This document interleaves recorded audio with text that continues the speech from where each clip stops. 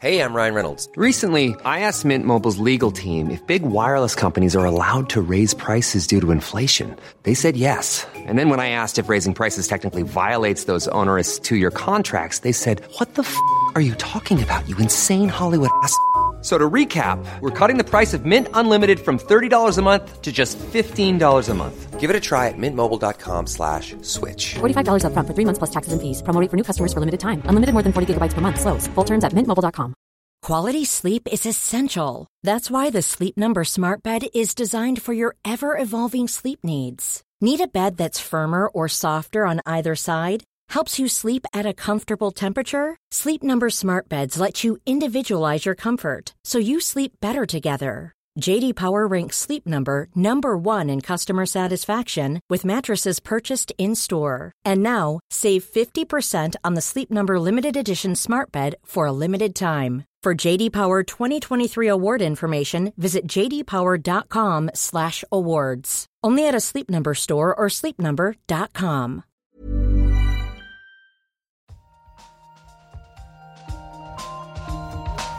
In an experiment. We don't know yet. Why is light so far? Like, it sounds so simple. They had no idea. But now the data speaks. I find this not only refreshing, but at some level astounding. Nature. Welcome back to the Nature Podcast. This week, a new twist in the study of 2D materials. And science in Ukraine, 1 year into Russia's invasion. I'm Benjamin Thompson. And I'm Shamini Bundell.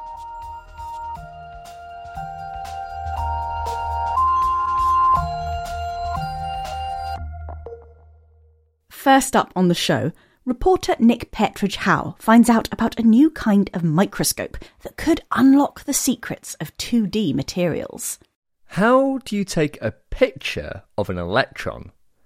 Being a subatomic particle, a camera isn't going to cut the mustard. So what you do is use something called a scanning tunneling microscope. This is a tool that has a scanning tip, which is a single atom, which you can kind of think of as like a record needle that moves up and down over a surface. So there you kind of have the needle that translates the mechanical trenches information into acoustic information. So the same thing here is you basically go through the trenches, which are the atoms, and you can basically build a picture of atoms. This is Shahal Ilani, a condensed matter physicist, who's very familiar with this technique. As the tip of the scanning tunneling microscope moves across the surface of a material, it reveals the properties of the atoms it's made of. It works because electrons can tunnel, they can jump from the needle to the surface, generating current. Researchers can then measure the current to figure out what the material and the electrons are like. This is how they take a picture. This technique was cool enough to win the Nobel Prize back in 1981, and has since led to all sorts of advances in things like nanotechnology, electronics, and even biology. But it has a fatal flaw. They always measure the properties of electrons at one point at a time. What you do is you probe this or that property at this point. Then you move to the next point, measure this property, and so on. And this is nice, but you're missing one important, crucial factor. So you are missing a direct access to the fact that an electron in most material, electrons are basically at the same time at multiple places. Because you can only look at one point at a time, it means that these scanning tunneling microscopes may not be showing us all that's going on in a material, especially with regards to what electrons are doing. Because to doubly complicate things, when you measure electrons, they stop behaving like waves.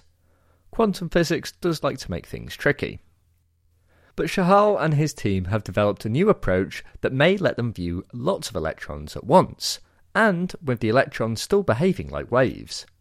The new approach, in a paper this week in Nature, is called the quantum twisting microscope, and it's designed to visualize so-called 2D materials, things that are a layer of material only one atom thick, like graphene.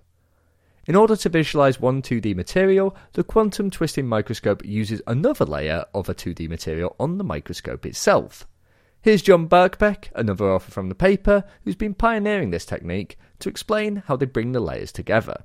So the idea is you have to bring two incredibly small, smaller than the width of a hair, materials together very controllably without breaking them.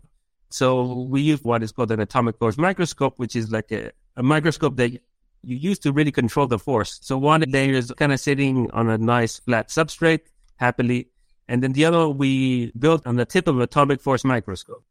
And then we use the incredible force sensitivity to bring them very gently together. When the 2D layers are brought together, they interact in a similar way to the scanning tunneling microscope, but with a whole layer of atoms rather than a single atom at the tip. So the team are able to get measurements and essentially visualise electrons in their natural habitat, giving them an idea of what they're doing within a layer rather than just at one point, which potentially tells us a lot more about how materials are made up. The straightforward technique of just bringing two 2D materials together surprised the team, as they didn't think it would be so simple. Normally, in experiments where 2D materials are interacting, you need very low temperatures and incredible vacuums, as even a single atom in the wrong place can throw everything off. The quantum twisting microscope, though, worked at room temperature and without a vacuum. It turned out that, nature was very kind to us in the sense that everything kind of works out almost out of the box, right? Almost the first time we did it, it kind of showed like, wow, it works beautifully as it is, right? It impressed even us, right? We weren't expecting something so nice and so easy. It turned out that the attraction between the two materials as they came together was enough to push out any dirt or other atoms that could disrupt the experiment, meaning it didn't need this intense vacuum. Also, with such thin atomic layers, the team were worried that slight vibrations might ruin their experiments. But again, the attraction seemed to resolve that for them. But the microscope wasn't able to just view electrons in their natural habitat, it had another function. Remember, they call it the quantum twisting microscope. And that's not just to make it sound cool. Here's Shahal again. We can bring any two-dimensional materials into contact and rotate them in situ, okay? And with really good accuracy of the angle, like 1 millidegree. It's really, really tiny change that we can do, and we can measure the properties of these materials as we do that. Now, this may not sound terribly exciting, but looking at how two different materials interact at different angles can reveal all sorts of extraordinary properties. You may have heard of magic angle graphene. It's been called a wonder material, as it has all sorts of useful properties like superconductivity, and it's made from 2 layers of graphene misaligned at a precise angle of 1.1 degrees. The new microscope can move to lots of different angles in one experiment. So it'll move to one angle, do the same viewing of the electrons we talked about, and then move to a new angle and do the same thing again, uncovering the properties of a whole range of angles in one go, which may make it a lot easier to potentially find new magic angles. One person who's excited about this work is Jeannie Lau, another condensed matter physicist. Here was her first reaction. Oh, I was just like, oh my God, this is so interesting. This is so exciting. And I actually came back and told my students we should try to make something like this. Jeannie wasn't associated with this work, but she first came across the quantum twisting microscope as a talk from the team. She's also written about some of the issues with doing experiments in this field, and thinks that this microscope may go a long way towards resolving them. One of the challenges faced by the field is that it's very difficult to control the twist angle. And so with this twisting microscope, what it offers is that you can change the twist angle continuously by 0.001 degree resolution. So you can just measure the property, as you change by, this is like 1 out of 1,000th degree. And then you measure the property and change it again and see how the property change continuously. So I think this will be a huge boost to the field. Jeannie pointed out that the next challenge will be integrating super low temperatures into the technique, as many of the really interesting properties of twisted 2D materials tend to come out at very low temperatures. This is also where John and Shahal are taking the research next. Even without this though, the team feel like it will have a big impact on the field and may reveal new properties of 2D materials. One good thing about this tool is its simplicity as compared to the previous tools. So to make a scanning microscope, typically it's hard and very few groups do it because it requires very stringent conditions. And it turns out that this new machine, the quantum twisting microscope, is much less sensitive to that. I believe that it would make the discovery rate of new things much weaker. We will discover things that we otherwise would be very hard to discover. That was Shahal Ilani. You also heard from John Birkbeck, and they're both from the Weizmann Institute of Science in Israel. In this piece, you also heard from Jeannie Lau, who's from the Ohio State University in the US. For more on this quantum twisting microscope, check out the show notes for a link to the paper. Coming up, we'll be hearing how Russia's ongoing invasion is affecting science in Ukraine. Right now, though, it's time for the research highlights, read by Noah Baker. A new fossil found in Mongolia has revealed a Jurassic giraffe, at least a metaphorical one. This fossil is actually an insect with an extraordinarily long, skinny neck. The fossil is a lacewing larvae, and it's the oldest of its kind ever discovered, at least 159 million years old. Lacewing larvae are known for their stylets, fang-like head-mounted mouthparts that can be used to pierce prey, and this ancient specimen is no different, sporting a sizable pair, but they were held aloft by an impressively long neck-like structure. The insect's closest living relatives are typically found in mountain streams or moist leaf litter, and this ancient species probably lived in the bottom of shallow lakes. The researchers hypothesize that the long neck could have allowed it to strike its prey from a distance, hiding the rest of its more conspicuous body. Read more over at the Proceedings of the Royal Society B. The world's major coastal cities have added more than 2,500 square kilometres of land to their coastlines between the years 2000 and 2020. That's more than 40 times the size of Manhattan. Scientists analyse more than 20 years of satellite data covering 135 cities. The team found that 106 of them have expanded their coastlines by filling in wetlands and other coastal water bodies. The most common use of the land was port extensions, followed by residential or commercial uses, then industrial uses. China has added the most land. Shanghai alone added more than 350 square kilometres, or 14% of the global total. Also topping the list are Indonesia and the United Arab Emirates, the site of the huge artificial archipelago Palm Jumeirah.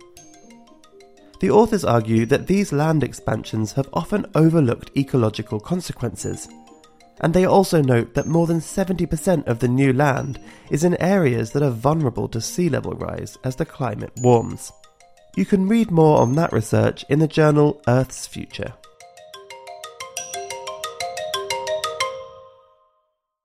This week sees the first anniversary of Russia's invasion of Ukraine, and Nature has a number of articles looking at how the ongoing conflict has affected research in Ukraine. Joining me to discuss how international connections and sheer determination are helping keep Ukraine's research system going is Richard Van Noorden, features editor here at Nature.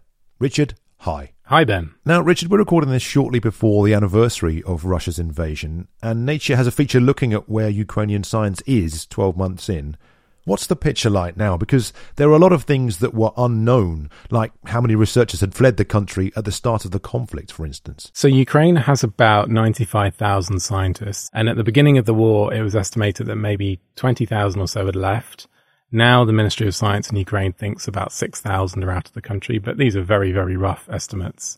So most, by any light, are still in the country, and one of the reasons is that men aged 18 to 60 can't leave, except for a few exceptions, like maybe you're a single parent. So most of those who have left, from what we can tell, are women, and many of them have children, but many people have stayed in Ukraine, and in fact that's where most researchers still are, although a lot of them have moved westwards, and many of them are displaced from where they used to work. And in terms of where they used to work, what does the scientific infrastructure look like at the moment? Because, of course, many researchers need specialist facilities or equipment in order to be able to do their job. So about a quarter of the country's research and higher education institutes have been damaged, and at least 4 have been totally destroyed. That's according to the Science Ministry.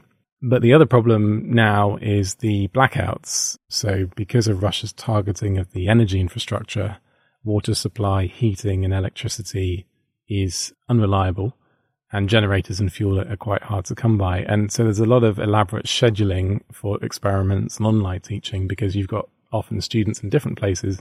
They don't even always have access to electricity at the same time. But despite these problems, research is still going on, and we cover a few researchers and what they're up to in the feature. Yeah, so we talked to Ksenia Minakova, who stayed in Ukraine when the war started, and she had signed a collaboration agreement with an American university. And that very same night, a Russian missile hit her campus and destroyed her lab.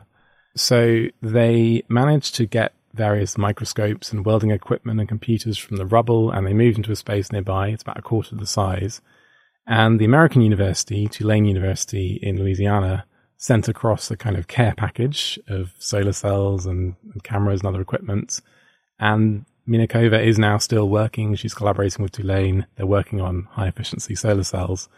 And she's just one of tens of thousands of very determined scientists keeping the thing alive and keeping going. And one thing that comes across reading the feature is that maybe the essence of assistance has changed. If we think back to when the invasion began, the thrust was very much the research community helping to get scientists out and helping them get set up in other countries. But now it appears that it's more about getting research funding into the country itself. It's definitely changed. Thousands of researchers have been placed in universities outside of Ukraine, but there's many more inside Ukraine. And so we talked to Olga Polotska, who heads the country's National Research Foundation, which gives out grants. And she's quite pleased that now they've teamed up with Switzerland, with the Netherlands and with the UK to launch these schemes where grants are going to researchers in Ukraine.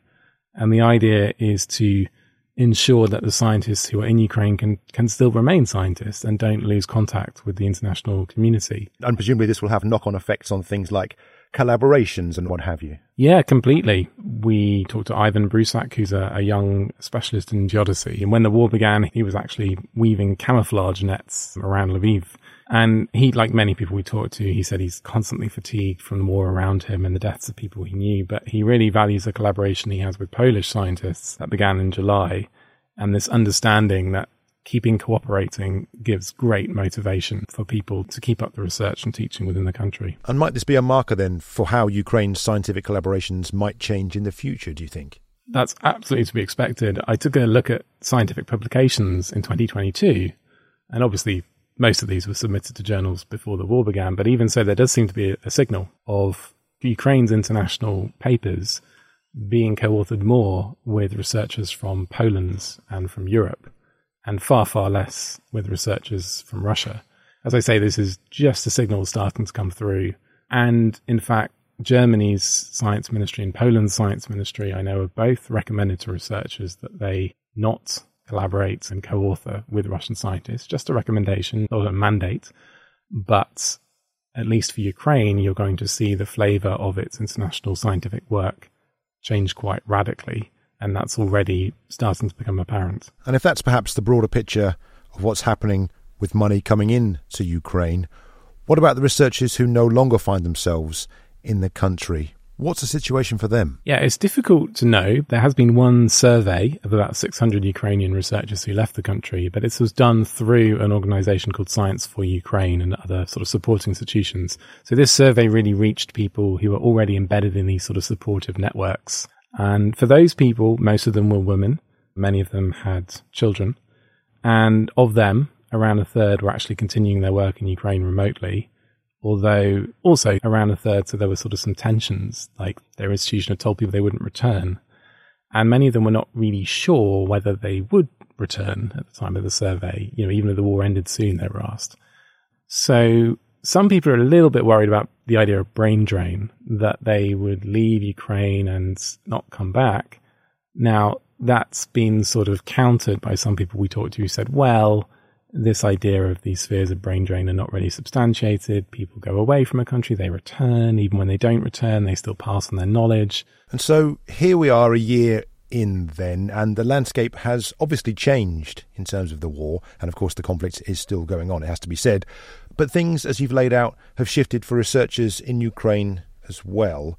What happens now, do we think? What's the feeling about where research and science in Ukraine goes from here? Well, definitely the feeling is that there should be more support for people and science in Ukraine. So Nature's run an opinion column from Svetlana Arbuzova, who is a medical scientist who won a British Researchers at Risk Fellowship to allow her to keep on doing her work. And in that column, she calls for science to have a proper place in Ukraine's national reconstruction, and notes that the scientific community of the National Council of Ukraine that she sits on has already developed proposals to revive science in Ukraine. And she's essentially calling right now for more money for Ukraine's scientists from outside. There's been some hopeful signs already. So in February, the European Commission said it would open an office in Kyiv for Horizon Europe, which is the EU's key research funding program, and some of the other things that are mentioned in our feature. So that's the priority for the scientists right now. But of course, they are all also thinking about the biggest priority of all for Ukraine, which is support for the war efforts. And that, overrides the science, really. And the researchers are obviously hoping that Ukraine wins this war and then is able to rebuild its science system. Nature's Richard Van Noorden there. Head over to the show notes for links to the articles we discussed today and the rest of Nature's coverage on Russia's war in Ukraine. Finally on the show, it's time for the briefing chat, where we talk about a couple of articles that have been highlighted in the Nature briefing.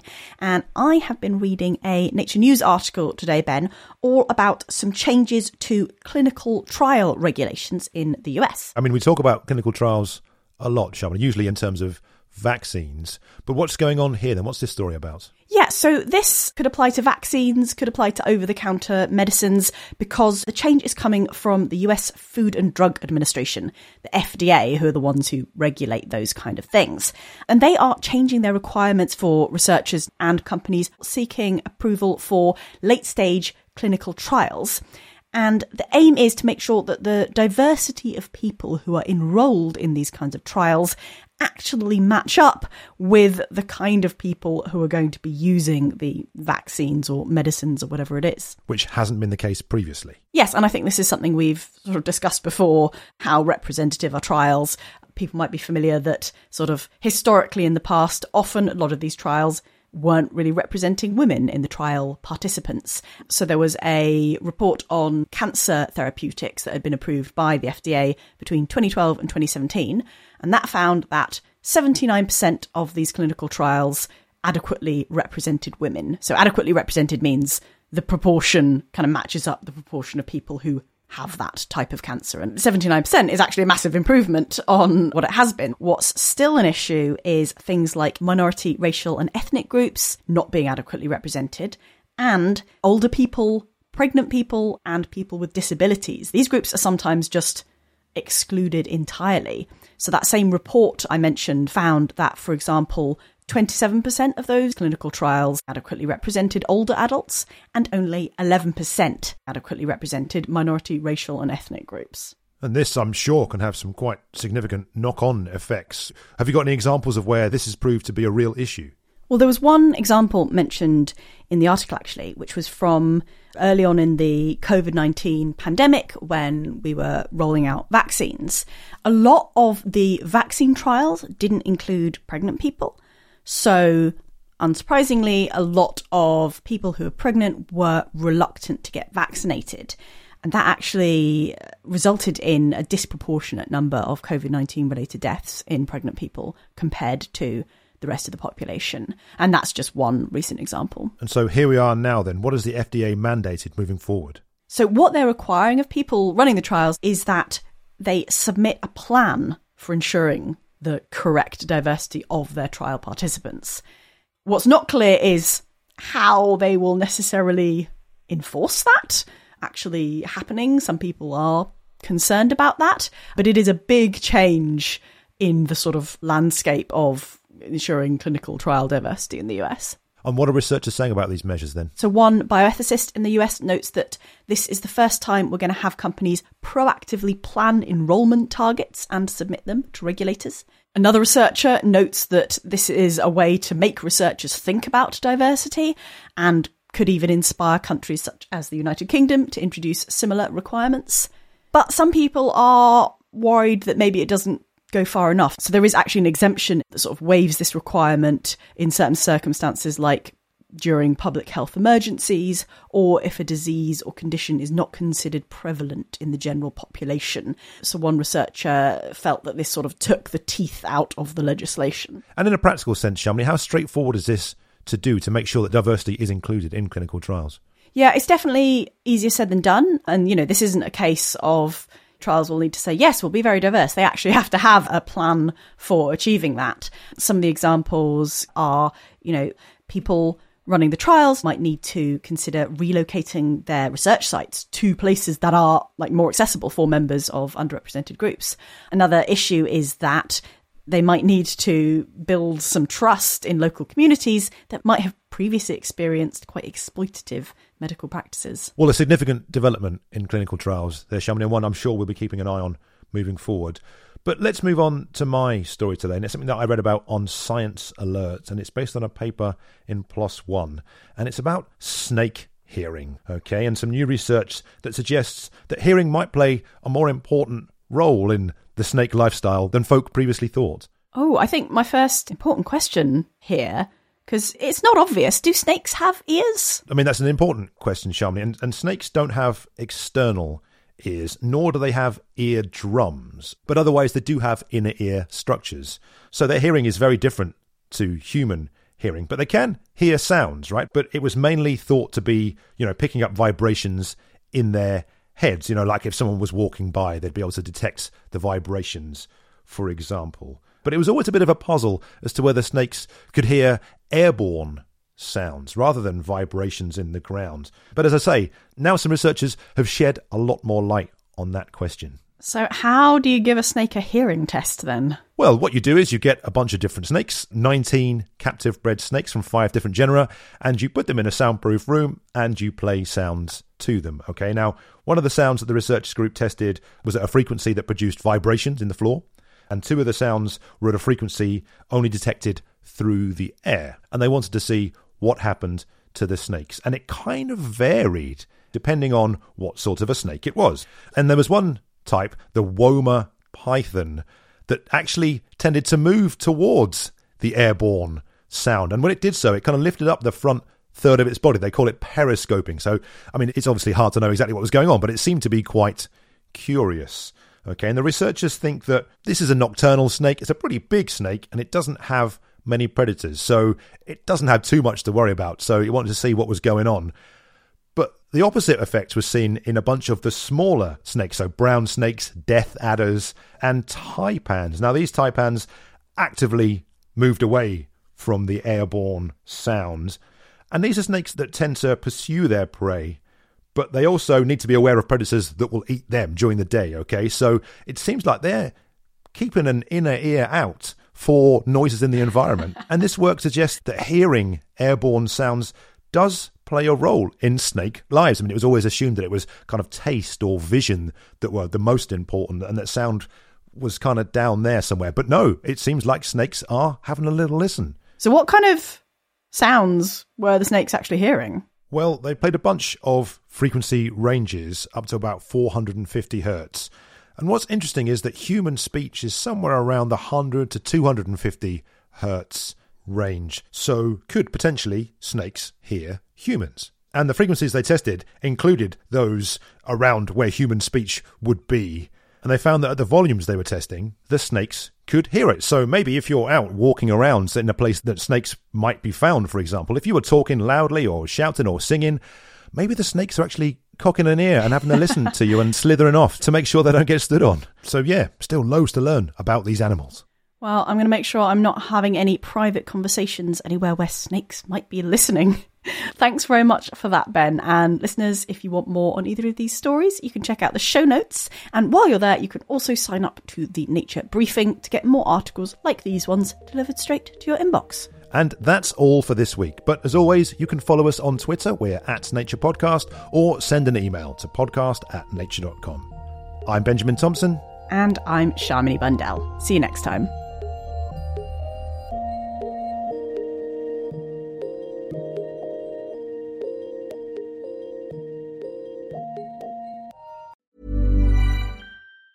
Even on a budget, quality is non-negotiable. That's why Quince is the place to score high-end essentials at 50 to 80% less than similar brands. Get your hands on buttery soft cashmere sweaters from just $60, Italian leather jackets, and so much more. And the best part about Quince, they exclusively partner with factories committed to safe, ethical, and responsible manufacturing. Elevate your style without the elevated price tag with Quince. Go to quince.com/upgrade for free shipping and 365-day returns. When you make decisions for your company, you look for the no-brainers. If you have a lot of mailing to do, Stamps.com is the ultimate no-brainer. Use the Stamps.com mobile app to mail everything you need to keep your business running with up to 89% off USPS and UPS. Make the same no-brainer decision as over 1 million other businesses with Stamps.com. Use code PROGRAM for a special offer. That's Stamps.com, code PROGRAM.